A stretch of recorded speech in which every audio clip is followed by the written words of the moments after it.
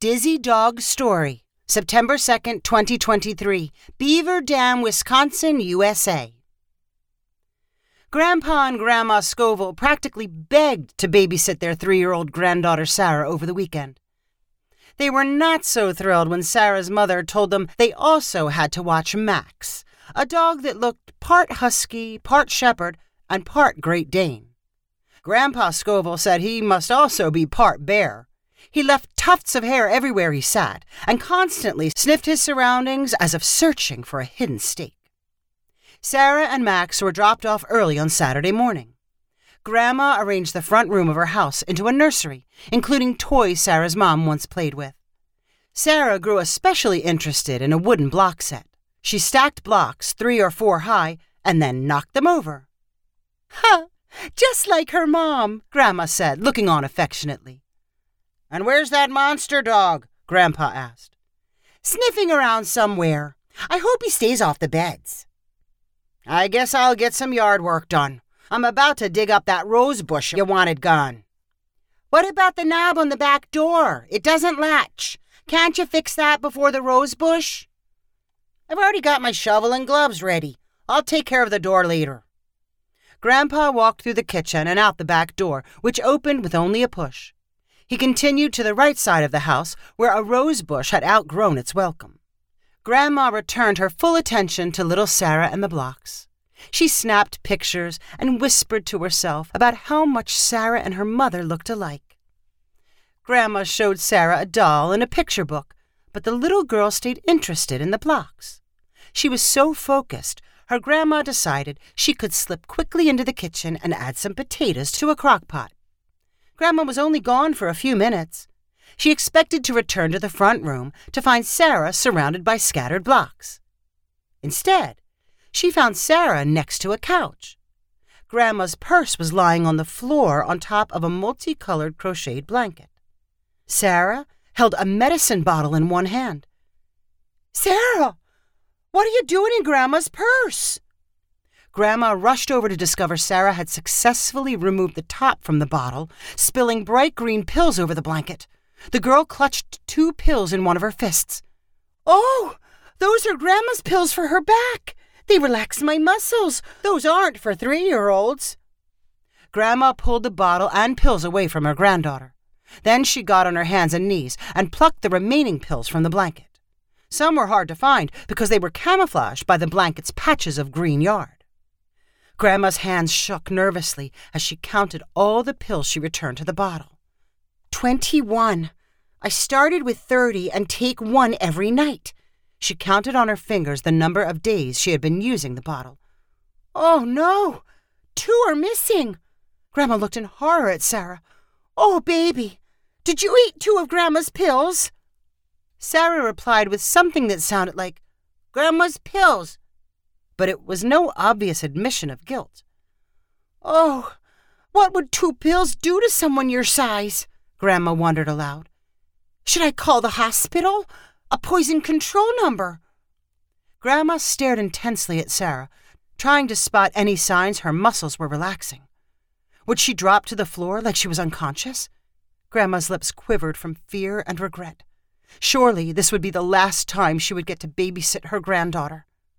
While Grandma froze with indecision, she heard Grandpa shout from outside the house. She thought about calling for his help, but remained silent, her eyes locked on Sarah and her hands clutching the pill bottle. Another minute crawled by. She heard more noise outside. Then Max came stumbling into the room. She had forgotten she had a dog in the house. Max acted unsteady and exhausted. He collapsed on his back, his hair immediately sticking to the carpet. His eyes stayed open, but his tongue hung from his mouth like a deflated balloon. "Max, what's wrong with you?" A new thought dawned on Grandma. Max had eaten the 2 missing pills. That was why he looked so woozy. Grandma suddenly grew less horrified. A trip to the veterinarian for the dog was much better than a trip to the hospital for Sarah. The dog was big enough that he might even be able to sleep off the pill's effects without any medical attention. Sarah's mother might not need to know what happened to Max. Grandma could do more babysitting after all. Maybe it was time to tell Grandpa the story. Grandpa was blissfully unaware of the situation in the front room of his house, but things outside were not exactly peaceful. When Grandma heard him yelling, it was because a group of teenagers drove past the yard in an old Jeep. The heap of metal sputtered and groaned, and the driver swerved over the curb and up onto the sidewalk. Passengers laughed and shouted.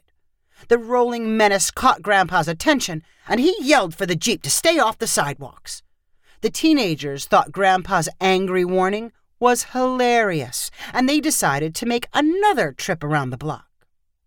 At the time, Max was taking a break from house sniffing and had found a quiet spot on the bathroom floor for a little nap. He heard the first drive-by of the loud Jeep and Grandpa's yelling, but decided to ignore them. When he heard the Jeep a second time, his curiosity pulled him to his feet. He trotted to the back door and easily pushed it open. Then he ran around the left side of the house and intercepted the Jeep as it was turning a corner.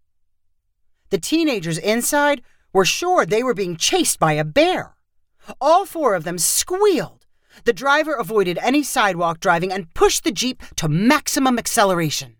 By the time Grandpa put down his shovel to investigate the noise, the Jeep was long gone.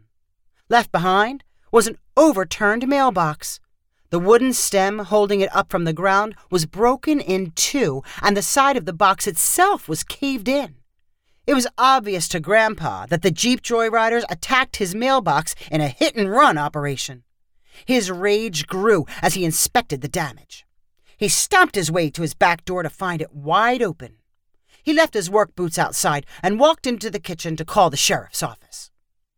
"I'd like to report some kids terrorizing neighborhoods and destroying personal property. Yeah, I think I can identify them. At least one of them lives down the street." The voice at the sheriff's office told Grandpa a deputy would be out to investigate in 30 minutes. Grandpa hung up the phone and strolled into the front room to share his story with Grandma.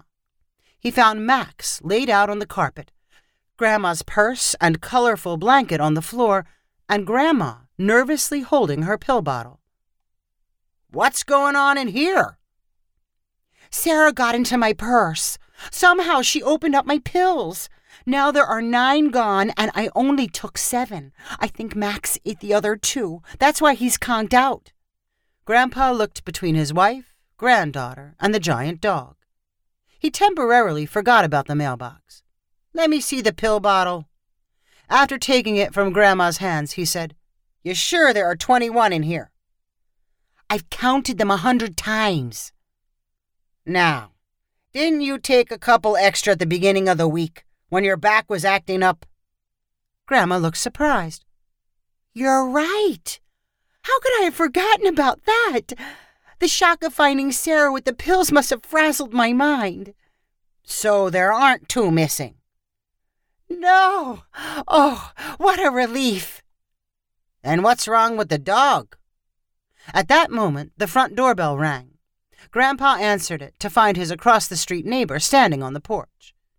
"Is the dog all right?" the neighbor asked. "What do you mean?" "I saw the whole thing. That Jeep came around the corner, and that big dog was right on top of them. He looked like a wild animal and didn't even see the mailbox when he ran smack dab into it." "The dog hit the mailbox, not the Jeep?" "Definitely the dog." Grandpa thanked his neighbor and said he thought the dog would be fine. "He only got his bell rung a little."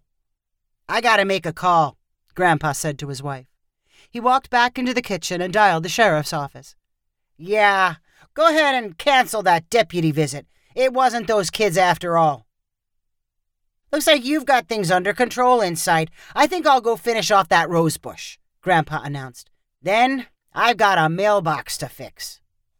"Before you do either of those, I really think you should work on the door." Grandpa looked over at Max, who was showing signs of life. "Maybe you're right. If we leave that bear on the loose, my fix-it list will be a mile long by sundown. And how about putting your purse somewhere high enough that our guests can't reach?"